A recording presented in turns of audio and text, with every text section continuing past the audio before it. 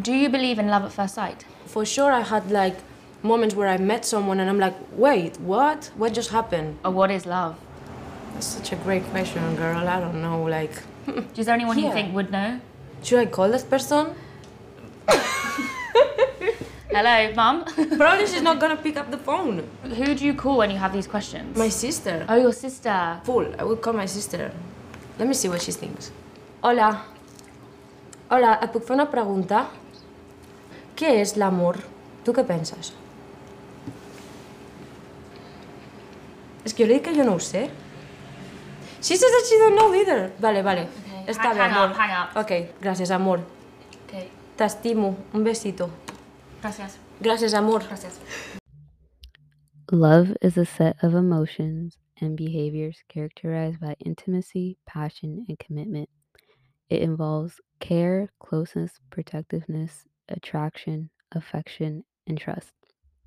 Love can vary in intensity and can change over time. It is associated with a range of positive emotions, including happiness, excitement, life satisfaction, and euphoria, but it can also result in negative emotions such as jealousy and stress. Psychological research over the past 50 years have investigated the difference between liking someone, loving someone, and being in love. Liking is described as having positive thoughts and feelings towards someone and finding that person's company rewarding. We often also experience warmth and closeness towards the people we like. In some instances, we choose to be emotionally intimate with these people. When we love someone, we experience the positive thoughts and experiences as when we like a person, but we also experience a deep sense of care and commitment towards that person. Being in love includes all of the above, but also invo- also involves feelings of sexual arousal and attraction.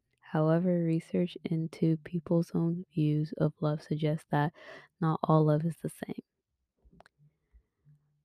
Love is a way of existence. We embody love. We are beings of love, and real love is unconditional and meant to be shared. So, the first clip was of Rosalia, and I think her name is Amelia. She does like her chicken shop segments, and I just found that to be really cute, and just the way she talks is so cute. And yeah, so that was a little intro. Just reading a couple definitions that I found and like a couple answers that I got from people. Um, so I have my notebook again because staying on track. I also have water beside me because who knows how long this is going to be. But basically, I watched the film 500 Days of Summer. If you haven't seen it, you should. It you kind of again don't really want to get confused or spoiled or don't care. That's your choice. And let's just say like I watched it, and after watching it, like I definitely had that moment of like, shit, am I like Tom or am I like Summer? And like, maybe this past in this past relationship, I was more like Summer or I was more like Tom. Just stuff like that. And I think for a lot of people, they kind of felt that because clearly in the beginning of the movie, it states that this is not a love story. So just seeing that and then just remembering that it's not a love story is like honestly really genius. The director did a good job with that. But I want to talk about some things in the film and guess like my understanding because honestly like I understand both sides. I don't really think that one is um more right than the other because I just feel like just seeing both sides and seeing certain points um for Summer and certain points with Tom that it's just like I see it and I guess I get why. Um so basically Tom was saying that his ideal and want of in a relationship for love or yeah, came from watching the movie. Sorry, I like accidentally clicked my uh laptop and it like stopped recording. So anyways, yes. Tom was yeah, he seen that movie and he was like, "Yeah, that's what I want. That's how it's supposed to be." And Summer like she was trying to be like, "I don't want anything." And she ended she ends up going with the flow, but she also tries to like break it to him like, "Hey, like I don't want anything. Like I kind of told you." But he's so like involved with like getting that dream uh the graduate version into his life that he doesn't realize that he signed. And it's really interesting because a lot of films don't show that, you know, they don't really show uh like they don't show how it's very easy to see something maybe in the media or watch so many like films or like childhood movies that they always show that two people get together and fall in love or happily ever after. Like we see that so much that it's almost like how can you really be mad at Tom for like wanting something like that? Um, for a majority of the movies and TV shows that I would watch when I was younger, I would always see that, you know, like it wasn't common for me to watch a lot of films where it was like they get divorced, like oh she ends up not liking him. I didn't watch a lot of that. It was so much more of like happy endings. So that's where I kind of like side with Tom because it's like, bro, I see where you're coming from. Um but I think also like with Summer, she was kind of like straight up, but it's also kind of one of those I guess I don't know if it relates, but um if you've seen The Perks of Being a Wallflower, like my favorite film of all time, there's a quote in there that says like we accept the love we think we deserve. And some people have their disagreements. Maybe they agree with that. But sometimes it makes me think that, you know, it's not a bad thing if someone is just being affectionate towards you and you kind of just want to let it happen and like allow it. You know, I don't think that's necessarily always a bad thing. Um, but I can also see the downside of things where it can easily mislead the other person into thinking that, okay, this other person is clearly interested in me because, you know, they're going with the flow. They're going, um, I guess, the feeling it. So, yeah, just watching that movie, I was definitely like back and forth.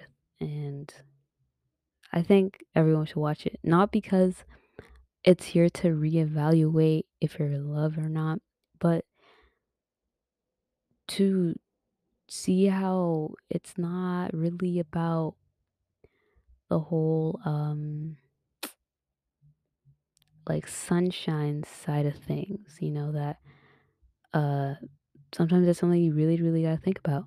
Um and thinking with your head and not your emotions all the time. So yeah, that's one of the things that stood out.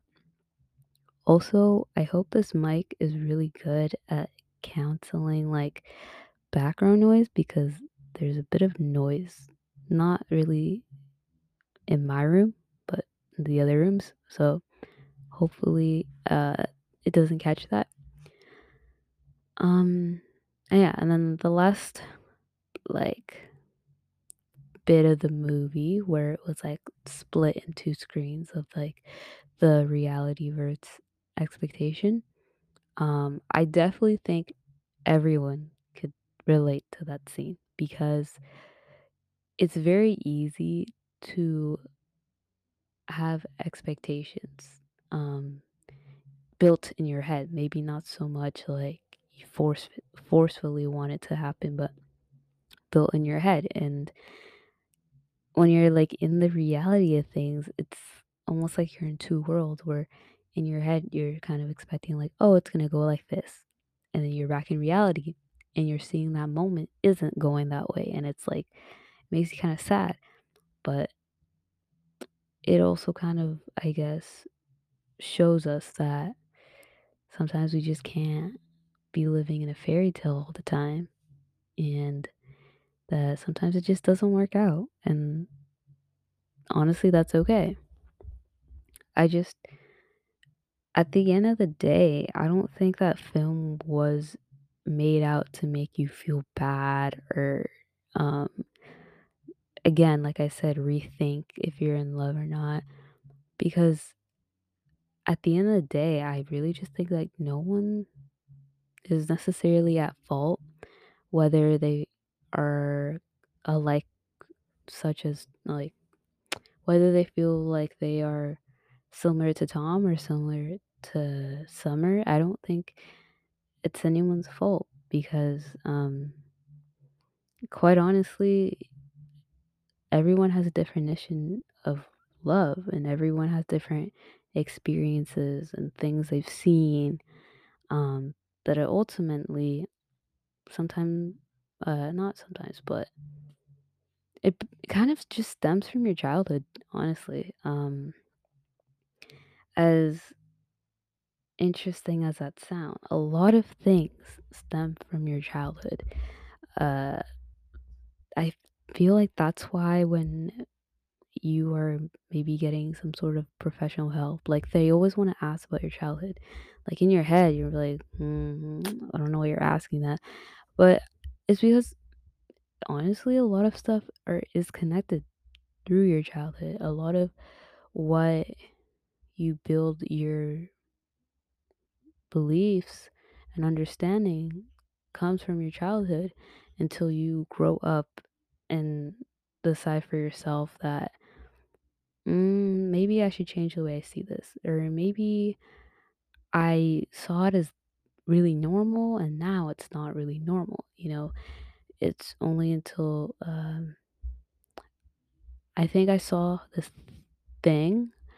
I also did like do more research about it, but essentially it was saying how like when you reach adulthood, you get like this click in your brain and it's like just an instant rush of I guess like it's like reading over a lot of your childhood memories and then kind of diving into it and I guess like you decipher from there like I don't think that was normal or you kind of feel like wait, maybe this specific memory connects how I do this specific thing to this present day, like stuff like that. I have to do more research on that, but um I think it's true, honestly. And yeah, back to like childhood. It's what you grew up with. Um, Not everyone had two parents, a house, and, siblings, and, you know, maybe not really celebrating a lot of the traditional holidays, or maybe they had stepfathers, stepmothers, maybe like a family friend, someone they just really cared about them. So a lot of people's situations differ and are really dependent on what they saw. And as a kid, you definitely just the only times you ever stop and ask yourself if something is normal is, for example, when you see your classmates' parents coming together all the time. And then you might look at your kind of situation and you're like, um, my dad isn't really here or my mom isn't really here, but like Jimmy's parents are all the time. So how come like I don't get to have both my parents here? Just things like that. Um, and it can get confusing, but I think sometimes it's very easy for a kid to move on from that moment. Like they'll go home and then it's like that thought of, wondering just kind of leaves. Um, but also like how love was talked about in your house, I guess. This is really silly, but I used to think that you were only allowed to say I love you to your family. Like I don't know if someone told me something or whatever, but I used to think that. And so I remember there was a time when like my friend was like, "I love you," and I said it back because I didn't want to be mean, but in my head I was like, "I thought you're only allowed to say that to your family."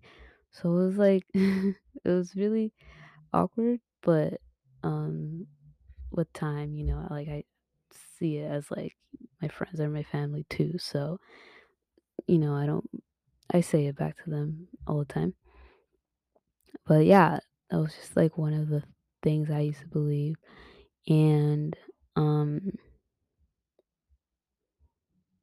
again, uh some people might have someone really special in their life, uh like a specific relative, maybe not as essentially like having it be your mom or your dad, maybe it's just like a specific relative that you feel really, really connected to. And for you, that was like, yeah, I think this is what love is. I think this is what the feeling I am experiencing. Um, so yeah, everyone's situations are very different. But I also kind of want to talk about Johnny Depp, and it'll make sense why I'm bringing him up. Because obviously, given how the court cases are going on and everything, um, it's very actually okay for me. I read a book. It's called "What Happened to You" by Oprah Winfrey and Dr. Perry. Uh, ever since I read that book, I just feel like I am a wallflower in terms of like I'll see something, but I'll kind of understand and I'll kind of be like, I know the reason and I see where the psychological connection comes in. Not saying I am a psychologist or I am the master at psychology. If anything, I flunked psychology in high school. Um, so this is just me and the knowledge I got from that book, honestly. But um, so yeah, Johnny Depp and Amber Heard. I straight up okay. I didn't really pay attention to Johnny Depp. Like I vividly remember Willy Wonka. That was like the main role I remember him from. And I didn't know anything about his personal life. I knew that he had a kid and just very little things. I just Willy Wonka, that's all I got from him. But yeah, so the case, the trial is all going on. And I was watching a video of him describing his childhood. This video is a little bit earlier in the trial, and he was like vividly describing it and vividly saying like how his mother used to treat him. And maybe you might just watch that and understand it, or maybe you might go your way to really do your research. But essentially, from my understanding of the things that I've read and connected the dots to, um, I understand why it wasn't easy for him to up and go and leave Amber when the physical violence started. And that is because, like Johnny was describing, how his mother used to throw like ashtrays at his head. She used to like have just brutal nicknames for each child, like essentially picking at an insecurity that they may have or a deformity. I think that's the word that they may have. Um, she used to like do the same shit to his dad. And another powerful thing is that when it's coming from your parent, your mom or your dad, it's very powerful because these are essentially the two people that created you, you know? It's really, really it's a really powerful thing because you are 50-50% connected to each of them. So of course the abuse that he endured from his mother was powerful and intense. And for him being a young child, maybe he was like, this is normal. And I guess, well, this is technically love if she's doing this. Or sometimes parents will be like, I hit you because I love you. Um, and it goes back to like intergenerational trauma, which I don't really want to dive into for this episode specifically. But yeah, so for him, it's like these are normal things that someone does if they love you. And now you look at Amber Heard and you see how she's violent with him. She psychologically manipulates him and stuff like that. And, you know, to the outside, it's like, oh, just get up and leave if you're in an abusive relationship. But the reality is that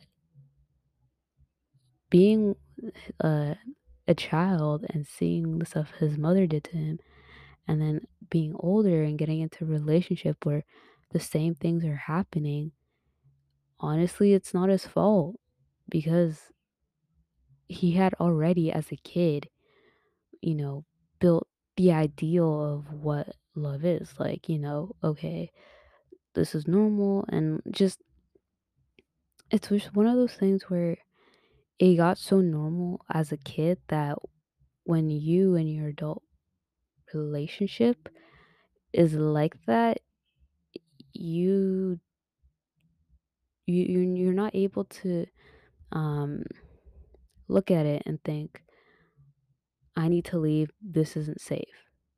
To you, it's just like, this is what's comfortable, this is what I'm used to, this is what I understand.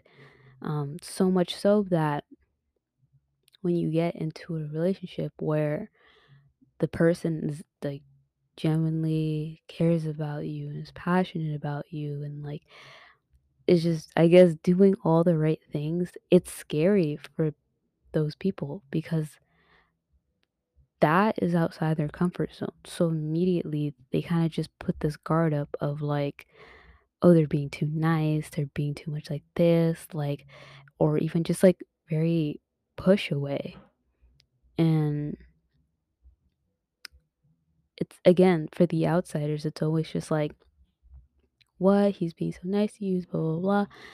But understanding all of that, it makes me understand why it isn't easy for people to just up and leave an abusive relationship because 9 times out of 10, they dealt with something in their childhood or they saw something in their childhood constantly that it became their painted picture of what love is. And then they carried out into that adulthood and thinking that this is what I know. So now that I'm in something that is good, but I'm not realizing it's good, it's scary. It's scary that it's good because it's nothing like this picture that I had from my childhood. Um, and that's why it takes people time to really let that person in, the person who wants to treat you right. It takes time for someone to let them in, is because this is new. Like, this is like, whoa, I'm actually in something that's healthy. And this is very interesting, but yet a little bit scary. Um, and also, in no way am I trying to say it's your parents' fault. Because again, it could always date back to like their parents and stuff like that. But also, it's not your fault either, you know? Um, whether or not you've kind of looked into the book that I mentioned early, or maybe you've done your own portion of psychological research, um, it's no one's fault. Everyone was just kind of going based off that picture that they painted as a kid. And I think the more we can understand that, the more we can, uh, I guess, build stronger relationships and understand that maybe one partner in the relationship is having troubles letting go and being open, maybe for a specific reason that they need time to really heal and work through. Um, so yeah, just basically what I'm trying to say is that with that whole trial going on, basically Johnny was dating his mom. Um, because the similar incidents that he would describe, or yeah, between the incidents with his mother and the incidents that would happen with her, they're very similar.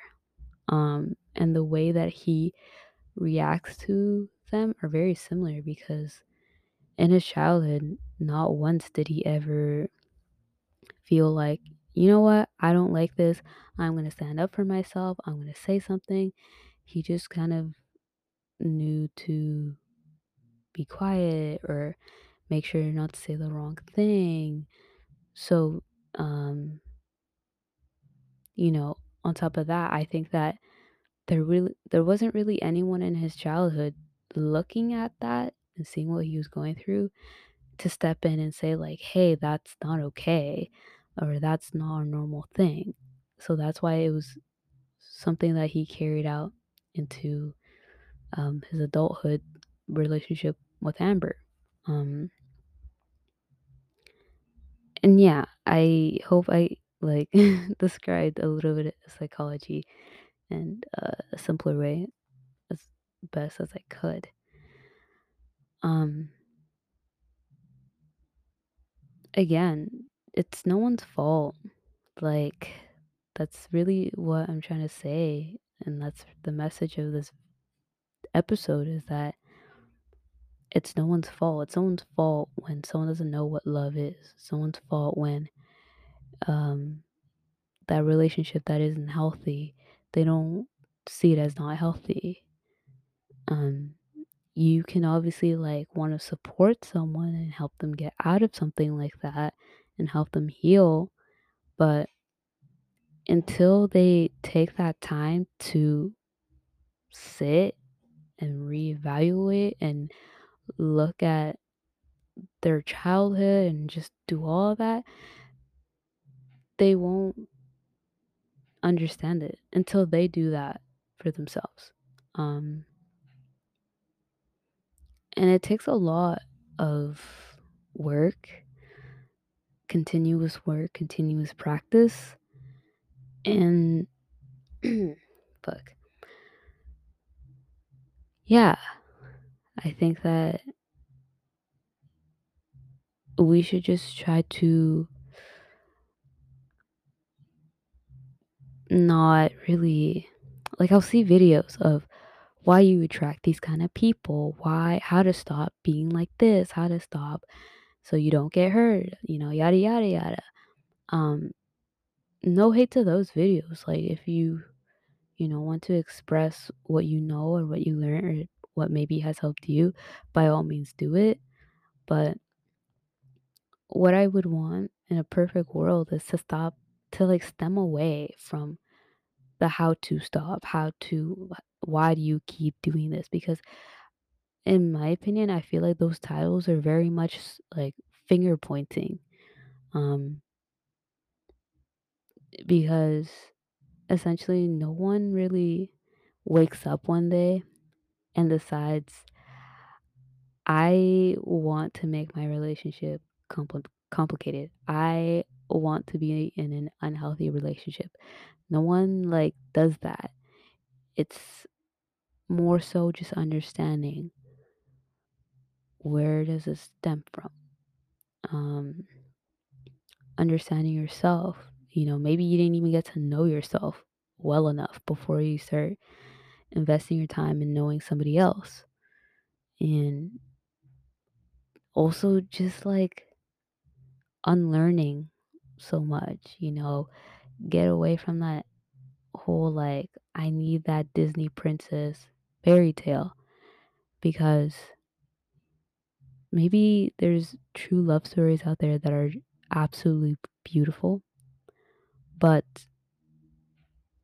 it was so easy to ingrain it in our heads, like, I want that, like, I need this, like, I want it to be exactly like this, so I'm gonna try to make it like this, even if Summer isn't, seeing my storyboard of things. Like, I really want to push for it. Like, trying our best to stem away from that. Um, because honestly, I think that no one, no one's at fault, and we're all trying to understand what it means to us. We're all trying to understand and maybe connect the dots and get to know ourselves a little bit more.